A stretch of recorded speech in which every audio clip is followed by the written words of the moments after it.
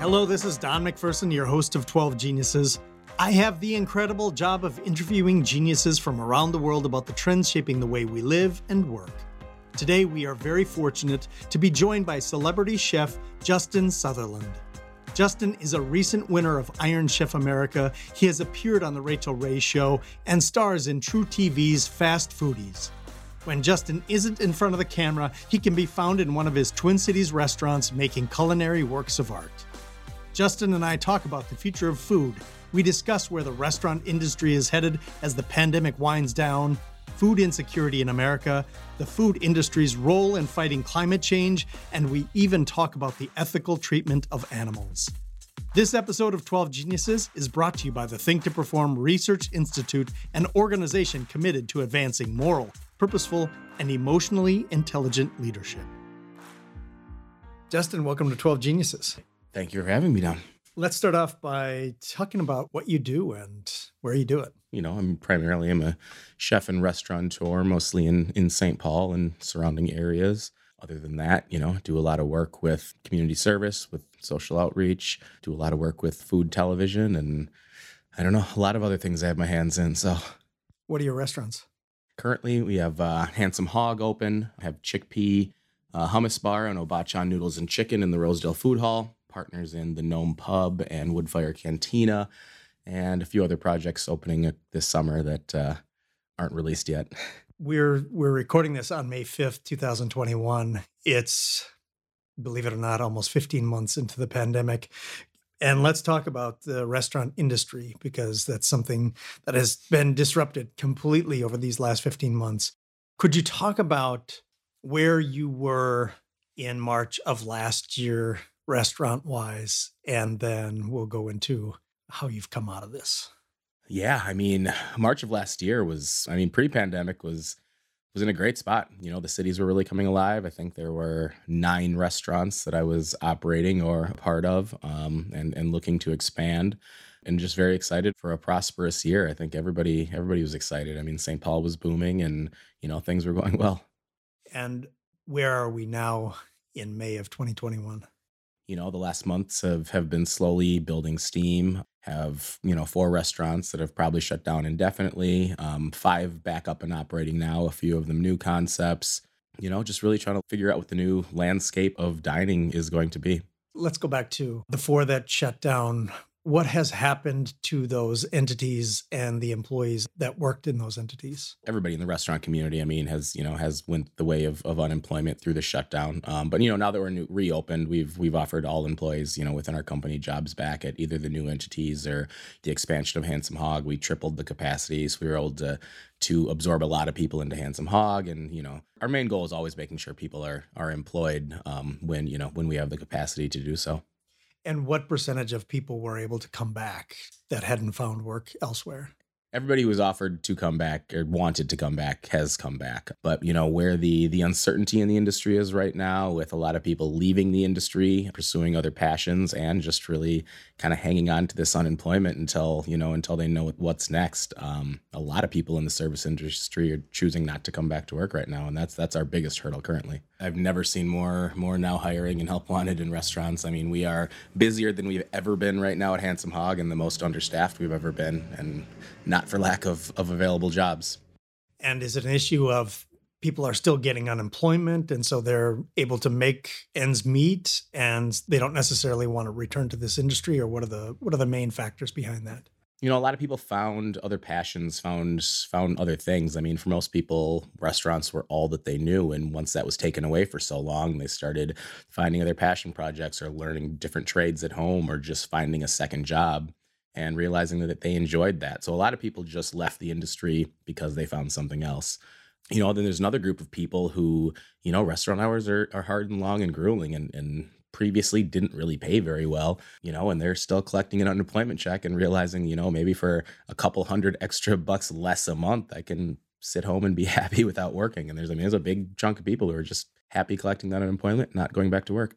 I've heard that from other CEOs and other people who are trying to hire people. I know somebody who was in the event business for a very large professional sports franchise, and they can't fill the service positions at their stadium, and they're not even at full capacity yet in the stadiums, and they're still not able to draw people in. What's the solution there? What do you think, the industry can do, or governments need to stop doing or start doing?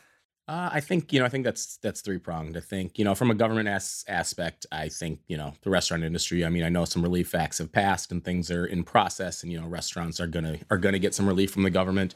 That's absolutely necessary. I think restaurants need to pay more, in general, and just, there needs to be a better quality of life for the restaurant industry. I mean, in the past, it's been long hours, low pay, a lot of, substance abuse and mental health issues, and just a lot of things surrounding that restaurant, just stigma of the restaurant community that we thought was built into it. And that, I think that ship has sailed. I think people need to be taken care of better, and we need to be pay better, which brings us into that next tier is just kind of the public perception of how restaurants operate, and really letting people know what the margins really are, what it truly costs to operate. People just turn their nose up at a $25 cheeseburger, but you have to realize that out of that cheeseburger on that plate, the restaurant is probably taking home anywhere from 3 to 9% of that $25. So in order to pay your staff well, in order to pay your rent, I mean, everything about operating a restaurant is expensive, from the napkin on the table to the dishwasher who's washing your fork, to the trucker who brought the produce in. There's just so many facets that take that cheeseburger to getting to your plate, that I think the public just kind of ignored or just wasn't, privy to. So I think it's an education thing across the board to understand, the difficulty and cost that goes into operating. You brought up something earlier around mental health and substance abuse, which I don't think anybody who knows the restaurant industry will be surprised that there are people who struggle with that. But you throw a pandemic on top of that, and the level of insecurity and idle time, that's just a really, really terrible mixture. How did people deal with that? For the most part, not very well. But I've read, that this was the highest year for drug overdoses of people in the service industry, and this year was the absolute highest for people, checking into mental health facilities and having domestic abuse issues, and all of those things are just stemming from financial insecurity, food insecurity. That coupled with some probably pre-existing, alcohol or substance problems and depression and this and that just compounds from years in this industry, puts on you anyway. So all in all, I don't think very well. I'm on the board of a drug and alcohol treatment facility in Colorado, and we have been expecting this just incredible wave of people seeking treatment. But the restaurant industry, you may not have the benefits in order to pay. Treatment is extraordinarily expensive for normal people. And I just can't imagine that a lot of people who are working in the restaurant industry could afford to go through treatment. Absolutely not. I mean, I would say just knowing what I know without knowing any facts, I mean, I would say at least, in the 75 to 80 percentile of people in the service industry do not have health insurance, or it's very, very low, low grade health insurance that wouldn't cover, mental health. I mean, that's just basic if I got to ride an ambulance kind of situation. So yeah. So I mean, even when those struggles they're still not an outlet.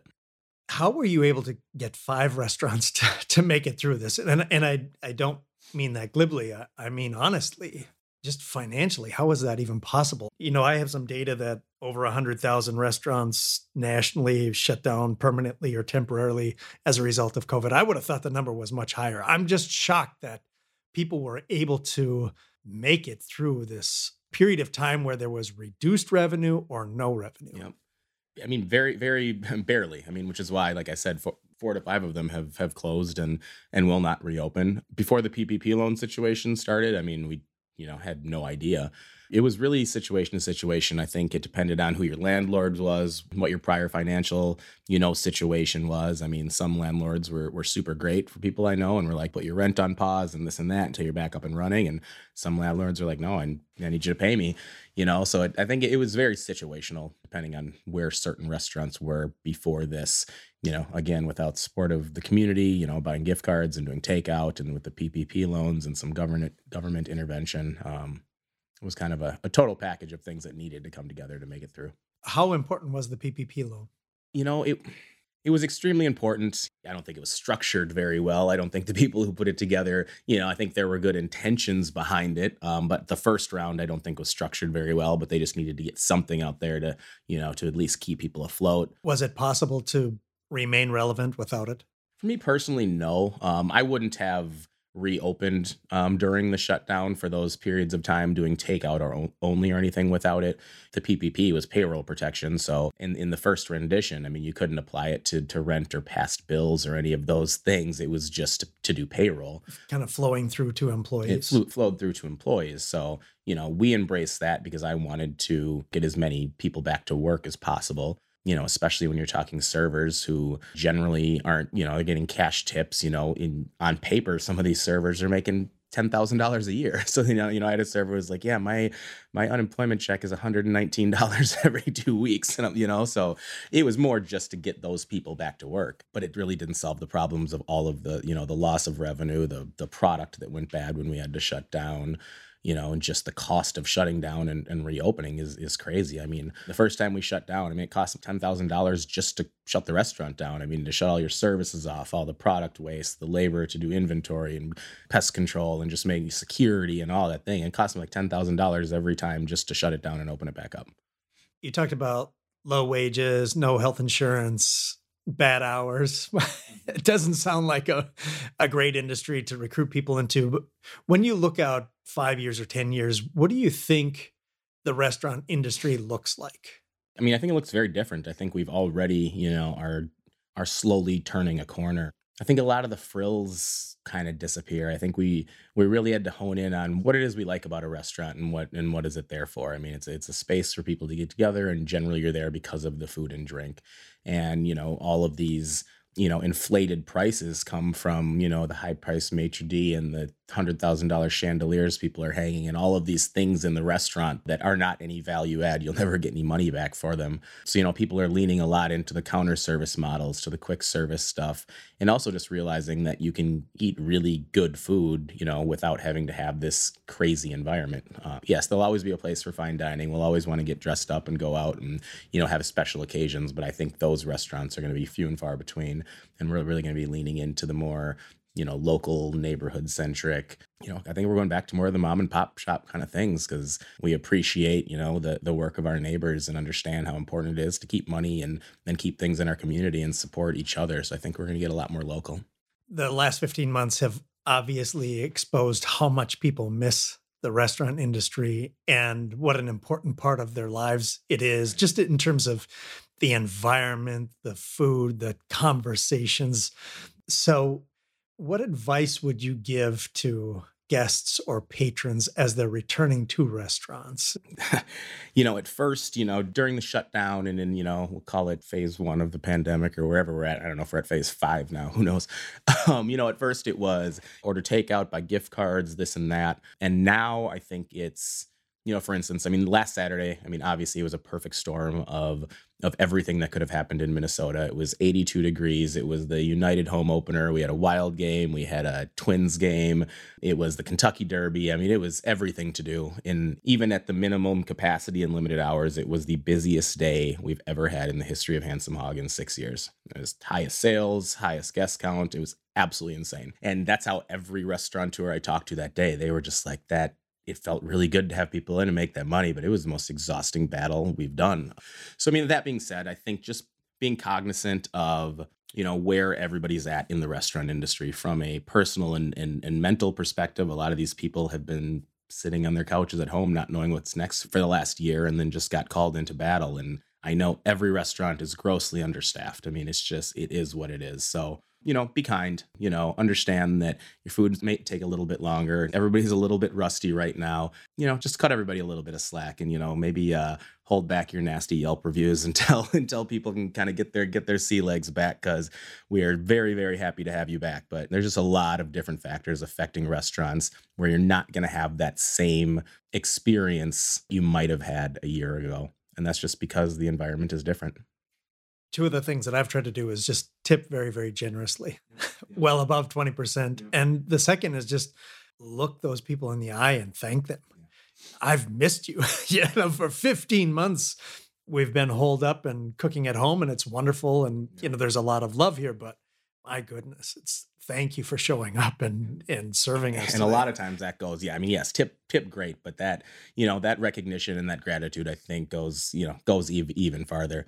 I mean, because we're running on skeleton crews that are doing it. I mean, last weekend, I mean, I had three guys that were on their third 15-hour day in a row. I mean, they work six more hours than most people work in a week in 3 days, and they are burnt out. They've made decent money, but just, little recognition, little thank you. We met 8 months ago, 9 months ago, something like that, last summer at an event, the Inner City Ducks. Now you're a board member. I'm a board member. I co-founded this organization with my little brother, Shaquille Nelson, and another guy, Nick Dilday. And it's 150 kids last year, mostly from North Minneapolis, economically challenged neighborhood. And you and some colleagues of yours in the restaurant industry came and cooked for about 200 people. And we gave about 10,000 meals away that day. So food security and food insecurity is a topic that you're aware of, and it's really important for you to kind of bridge that. Could you talk about some of the other things you've done? Because I've just recently learned some of the things that you had been doing over the course of the winter to help people address food security. I remember exactly where we were day one when we found out restaurants were getting shut down, and as that next day we realized how much it was going to hit the restaurant industry. I mean, again, like we've talked about, most of our people live paycheck to paycheck and are already living insecure situations. So that day, we applied for our 501 and started a nonprofit called the North Stands with Chef David Fema. And that was just to raise money to give direct stipends to hospitality workers to make sure that they could continue to eat throughout the year. We then realized how hard the hospital workers were getting hit, so we started a nonprofit called Chefs Feed Our Frontlines, which was a twofold initiative to bring kitchen workers back to work that would prepare meals for hospital workers that were working 24-hour shifts and not eating. So we ran with that, then partnered with Brian Ingram, one of my partners over at the Gnome, and every single Tuesday we opened up a free food bank. Started off as primarily hospitality workers, but open to anybody who wanted, and everybody in the neighborhood was donating food, and we opened up a free food shelf. And it just really finding where the need was and taking care of people. And I and most of my colleagues have done most of our life is feed people. So when we were told we couldn't do that anymore, we were like, well, we're still going to do it. We're just not going to get paid, but we're going to make sure we're still getting people fed because, that's what we do. And you did that every Tuesday? We did the free food shelf every single Tuesday. The first day we did it, it was supposed to start at 10 a.m. and there was a line about 6 blocks long lining up at 8 a.m. It was crazy. We did almost 100,000 pounds of food in 3 hours on our first day. It was, just seeing that need and then going through and, seeing the people in those lines, and just to see your neighbors and colleagues and people that used to work for you standing in line for hours with empty grocery bags. I mean, that shows a really big need. So that's when we really kicked it up a notch and started reaching out to other organizations, the sheriff's department and a lot of the other food shelves. And they were bringing pallets of food over all week, and it kept getting bigger and bigger and bigger. And from where did the food come? So when we first shut down, it came from just all of the restaurants, because I just started calling around to all my chef buddies, and I was like, "What are you guys gonna do? We got no warning for this." I remember it was a Thursday, so we had just everybody places their big orders Thursday to get all their food in for the weekends, and we just had coolers full of food. And at that point, we only thought we were going to be shut down for 2 weeks, 3 weeks. But like, this stuff's not going to last 3 weeks. So we were like, let's just give it away. So, I mean, at the first rounds were just neighborhood restaurants coming and dropping. They'd just bring truckloads and drop food off because they had nothing to do with it. After that was gone, we started reaching out to some of the larger purveyors, because then, once the US Foods and the Sysco's realized that this wasn't ending anytime soon, they had warehouses full of stuff that was going to start going bad. So they started bringing truckloads over, and then it just, people kept catching word of it. And then there would just be, just families would come by and just, they'd go to Cub and just say, "Hey, we were at the grocery store, just want to drop this off." So a lot of families started doing it. And then, larger organizations, like I said, the sheriff's department and the fire department started doing weekly pickups, and it just became a big community thing. There's about 42 million people, including 13 million children, who struggle with food security. And I was doing a little bit of research before you came over today.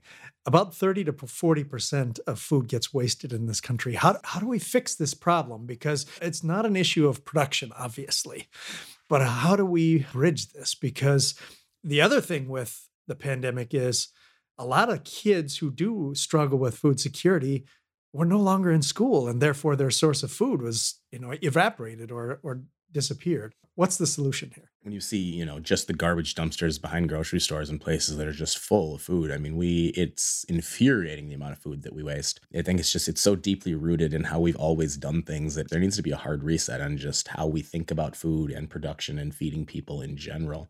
Starting off with the understanding that food isn't, food should be included in our basic human rights. It's not a luxury. It's not a luxury item. So, and there's just a lot of politics tied up in it. I mean, we all know that a sell by date on food in the grocery store is not because that's the date that they know the food is going to go bad. It's because they need to get that food off their shelves because they have to buy more. So they're constantly rotating product and keeping commerce going. So I think reevaluating how we do those sell by and use by dates, because there's been plenty of times where we've went to grocery stores to take food that they could no longer have on their shelves because it was past its sell by date and tried to bring it to different food shelves and organizations. And they're not allowed to take, like, no, we can't take it. We can't take anything that's past the expiration date. We know that food's not bad, but, because of different government mandates and things that they have to do to qualify for their, statuses, they can't accept food past certain dates. And that's extremely frustrating. It happens all over the world, but the extremity of it is a very uniquely American problem. There's other countries who are, passing laws. I think France, Belgium, any grocery store food has to be donated. They're not allowed to throw any food away. So we just need to start at the root of it. How concerned are you about climate change? I think I've probably, in my 36-ish years, I've seen a pretty drastic, obvious climate change, especially living here in Minnesota. I mean, it's a very, very obvious how the climate is changing. So I don't understand how you can deny it. I mean, you can look out your window and see it, and, it's been very obvious. So it's definitely very concerning to me. Agriculture contributes about 10% of the carbon footprint here in the United States, or, overall emissions.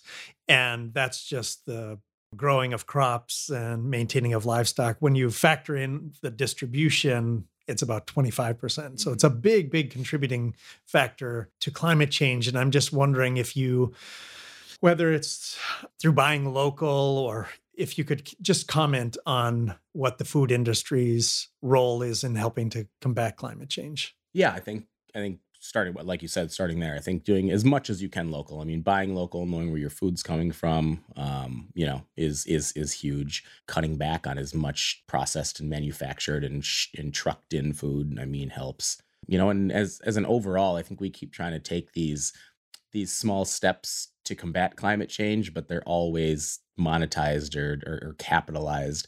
And I don't think the solution is something that's going to be profitable for anybody. There's so many things that come into it from an economic standpoint. We want to lower the, trucking and manufacturing, and then you get into arguments. All right, then are we losing jobs because of this? So I think, it's such a total package situation, which is why it's been so tough to tackle. But again, I think everything that we try and fix, in the US, we try and fix with a solution that makes somebody money. And I think that's what keeps steering us down the wrong path. One of the things that I've been thinking about is vertical farms and how those could be used to address some of the carbon that we're putting into the atmosphere, and maybe even repurposing malls and turning them into vertical farms. What do you think about the concept of vertical farms or city farms, or these types of innovations around food? I love them. I think that's one of the, at least as far as a first, baby step into it, I think that's something that's very easy to do, very economical to do. It brings everything to the forefront, especially when you're living in the cities. And, a lot of these kids, especially, we talk about North Minneapolis and urban, don't really have a firm grasp of where their food comes from, what it takes to make it happen, what a farm looks like, what a tomato plant looks like, in general. So I think it fixes a lot of problems. I think it brings food to food deserts and places where there's already food insecurity. I think it brings, the entire process, face to face with the consumers, and it helps with climate change issues. Do you think that it's financially viable? Or is it one of those things like solar where there needs to be critical mass in terms of investment and infrastructure and the costs come down and then people can make money doing it?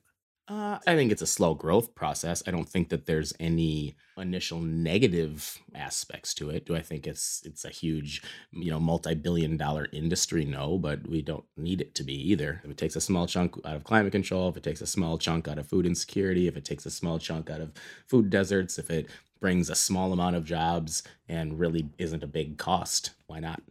You use the term food deserts, and I think I know what you mean by that, but could you describe what that is?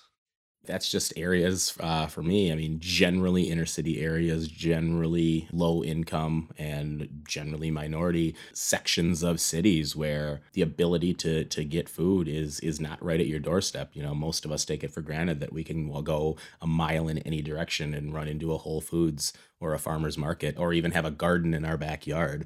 And there are very distinct areas where you can't walk, and most of the people don't have transportation, where you can't walk or take a bus to a grocery store and get food. And there's not a restaurant. And these were areas designed, for impoverished, generally minority people. And they're still active today.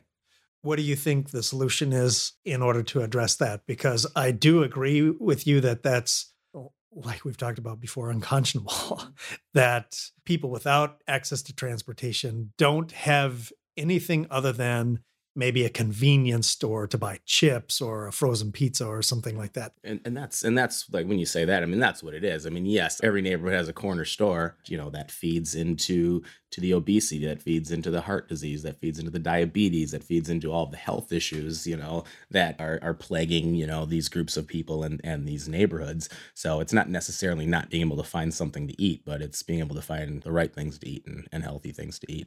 How do you combat it? I think the first step is awareness. So I think, not asking that that every white person in the suburb needs to go over to North Minneapolis and walk a 10-block radius and realize that there's only 2 liquor stores and 5 convenience stores and nowhere to buy an apple. But I think, it needs to be put in the face of people. And so some things can be changed.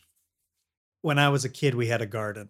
I hunted. I can remember a relative, maybe a grandparent or a great grandparent, beheading a chicken and then us eating that chicken. And I am so disconnected from where my food comes from. And I think most, not only Americans, but most people around the world are disconnected. And I don't think that that's to our benefit. So first of all, how can people become more connected with their food? Because I think that is important to being human. The more we disconnect from things, the more we desensitize from things. I mean, it's the same thing with the food deserts in the inner cities. If it's not in our face and we don't know about it, then we can pretend it's not happening. So I think it's very important that from across the board, from farming to animals, that it becomes more of our daily life to know where our food comes from, and that gives us a greater level of respect for it. Of course, I'm far from a vegetarian, and the Native Americans were even the farthest from vegetarian, but there was just this level of respect of, I'm taking this life, it's here to nourish me, and then just this whole circle of life mentality that we lost somewhere, where we just, became the top of the food chain and everything just showed up on our tables, and there was no more understanding where it came from. So I think it's baby steps. I think it has to start. I think it's too big of a problem across the United States to make it some just big flip of a switch oversight situation. I think it needs to start in neighborhoods and communities. And I think that, goes back with buying local and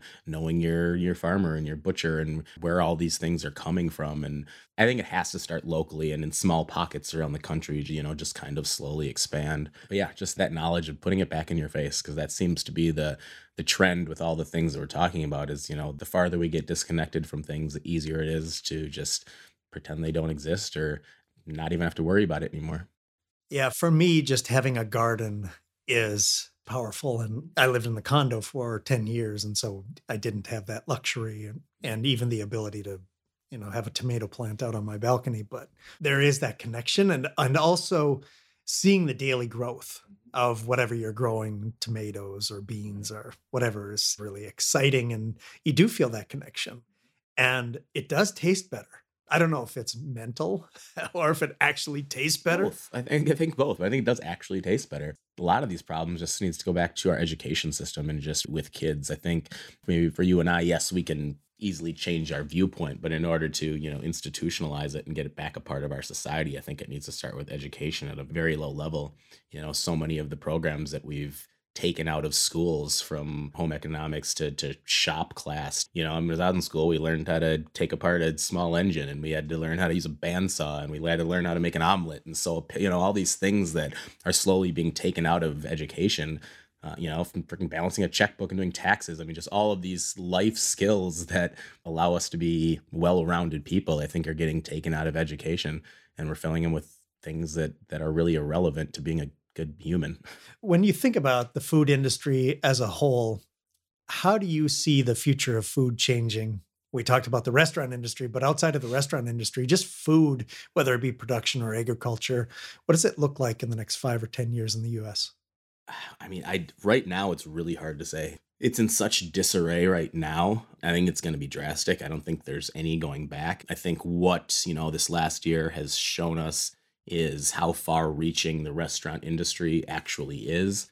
We let restaurants die, and because of that, now we're having, there's so many things that are connected to it, from manufacturing to butchering to farming to packing to trucking. All of these industries that feed the restaurant industry are having this domino effect backlash because of letting restaurants die this year. All of those industries are generally blue collar or below working, and very low paid. And I think that all the people that grueled through those industries, from the farmers to the people in the meat packing plants. I mean, right now there's a national chicken wing shortage. I mean, and the price on them is insane. And, I was just talking to people online the other day, and they're like, can't believe there's a chicken shortage. And there's not a chicken shortage. We have plenty of chickens, but the factories are closing down because nobody's coming back to work. They took a year off from working in these horrible conditions, and they're like, I'm not going back to do that for that. We just had to take our catfish off the menu because our catfish farm called, and they said, we have plenty of catfish, but nobody's coming back to process them. So they're closing their catfish farms. So we just had to take it off the menu. So I think it's going to take a lot more hits like that. There's trucker strikes happening, and just all these things that feed the restaurant industry that are attached to the food world. A lot of these larger corporations got to figure out how to pay and treat people better, because at the end of the day, it takes people to make this food happen, and the people are the ones that kind of said enough is enough. In my notes here, there's an asparagus farmer who had to plow under his crop. There was no labor. There was simply no labor. And that goes to the food waste. I mean, the amount of food that's getting wasted right now. I mean, even the pigs. I mean, I talked to a lot of my pig farmers, and, they want to butcher them within a certain poundage, and they didn't have anybody working the plants. And these pigs have grown to 300-400 pounds, which are no longer at market. You can't sell them when they're that big because, nobody wants a 10-foot loin. And they were just slaughtering pigs and throwing them away. It's just insane when there's so many hungry people. And this whole conversation is just a full circle. What's next for you? You've got the restaurants, you're involved in television, you're involved in so many different things. You've got these nonprofits, you're involved with the Inner City Ducks. What does the future look like for you? A lot of the same. I mean, I've got a couple new shows we're working on, a couple new restaurants we're working on. We got season 2 for Fast Foodies, the last show. We just got renewed for a second season, so I'll be taking off the summer to film the second season of that, and then another pilot that we just shot that can't really talk about right now. A few new restaurant projects potentially working on, and, still continuing the fight for the social and racial injustice that continues to plague us. And that'll always take up a lot of my time, but I never really stopped this year. So it's just kind of continuing on. So let's talk just for a moment about your interest in social justice, because we're in Minneapolis, obviously, and that's where George Floyd was murdered. And there have been a number of other incidents that have been tragic and awful. What has been your role over the last year or even longer in terms of social justice? Or it's been wherever I could be to help. I mean, at the beginning, when George Floyd first, happened and the protests were nonstop. I mean, we took my food truck out and just parked down there, and we're feeding all of the cleanup crews and the protesters and the local businesses for free, and just providing food for people. Because at least that's one thing that we can do is feed. I've spoke on the steps of the Capitol at a few of the different marches, just kind of being a voice, being an advocate. This year was very much, kind of a line in the sand year for a lot of people. And, especially being a person of color and also being a business owner, I think as business owners, we've always kind of walk this fine line between, all right, we've got to make everybody happy because we have to represent our business and kind of keeping our personal beliefs and things separate. And this year was like, when that's not it anymore. You're gonna if you come to my restaurant, you're gonna know exactly what I stand for, what we believe in, and what I will and will not tolerate, and just making that known rather than trying to please everybody. Yeah, that's something that I certainly noticed on your Instagram account. I follow you on Instagram, and have been very vocal there, and wear that on your sleeve, and I can respect that certainly. And it's mostly not for me, because a lot of people, I was, for whatever reason, blessed with a platform and a voice. So, I think it's important for other people to see that I'm using my position to stand up for what we collectively believe in. This seems different. I think, the week after George Floyd was killed, I just noticed that this is different than the 60s. It was different than, some of the other things that have some of the other protests. It was global, and it was huge here in Minneapolis and around the United States. And it just feels different. And the verdict in the Derek Chauvin, who is the officer who killed George Floyd, was read a couple of weeks ago. What was your reaction to that?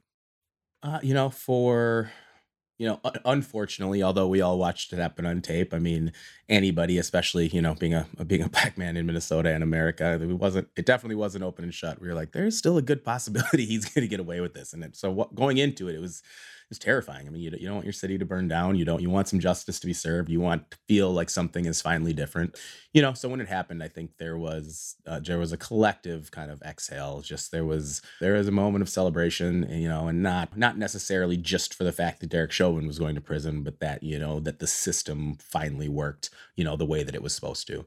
Yeah. So, I mean, it was definitely a moment of exhale. For some, it lasts longer. For some, it was just brief. A lot of people were like, all right, that's next up, because unfortunately, I mean, during that trial, it's happened again, and so I mean, it felt good that that the system worked the way it should have, but it also was just step one. Where can people learn more about you?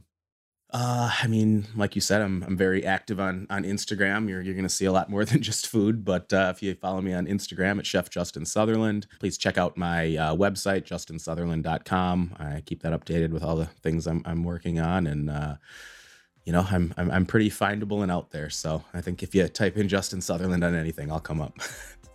Thanks for spending time with us today, and thank you for being a genius. I appreciate it, Don. It's been fun. Thank you for listening to 12 Geniuses. Our next episode will explore how we can heal the political divide that plagues the United States. Our guest is Bill Doherty, one of the founders of Braver Angels, an organization that goes around the country and facilitates conversations between people with different political ideas. That episode will be available June 1st, 2021. To subscribe to 12 Geniuses, please go to 12geniuses.com. Thanks for listening, and thank you for being a genius.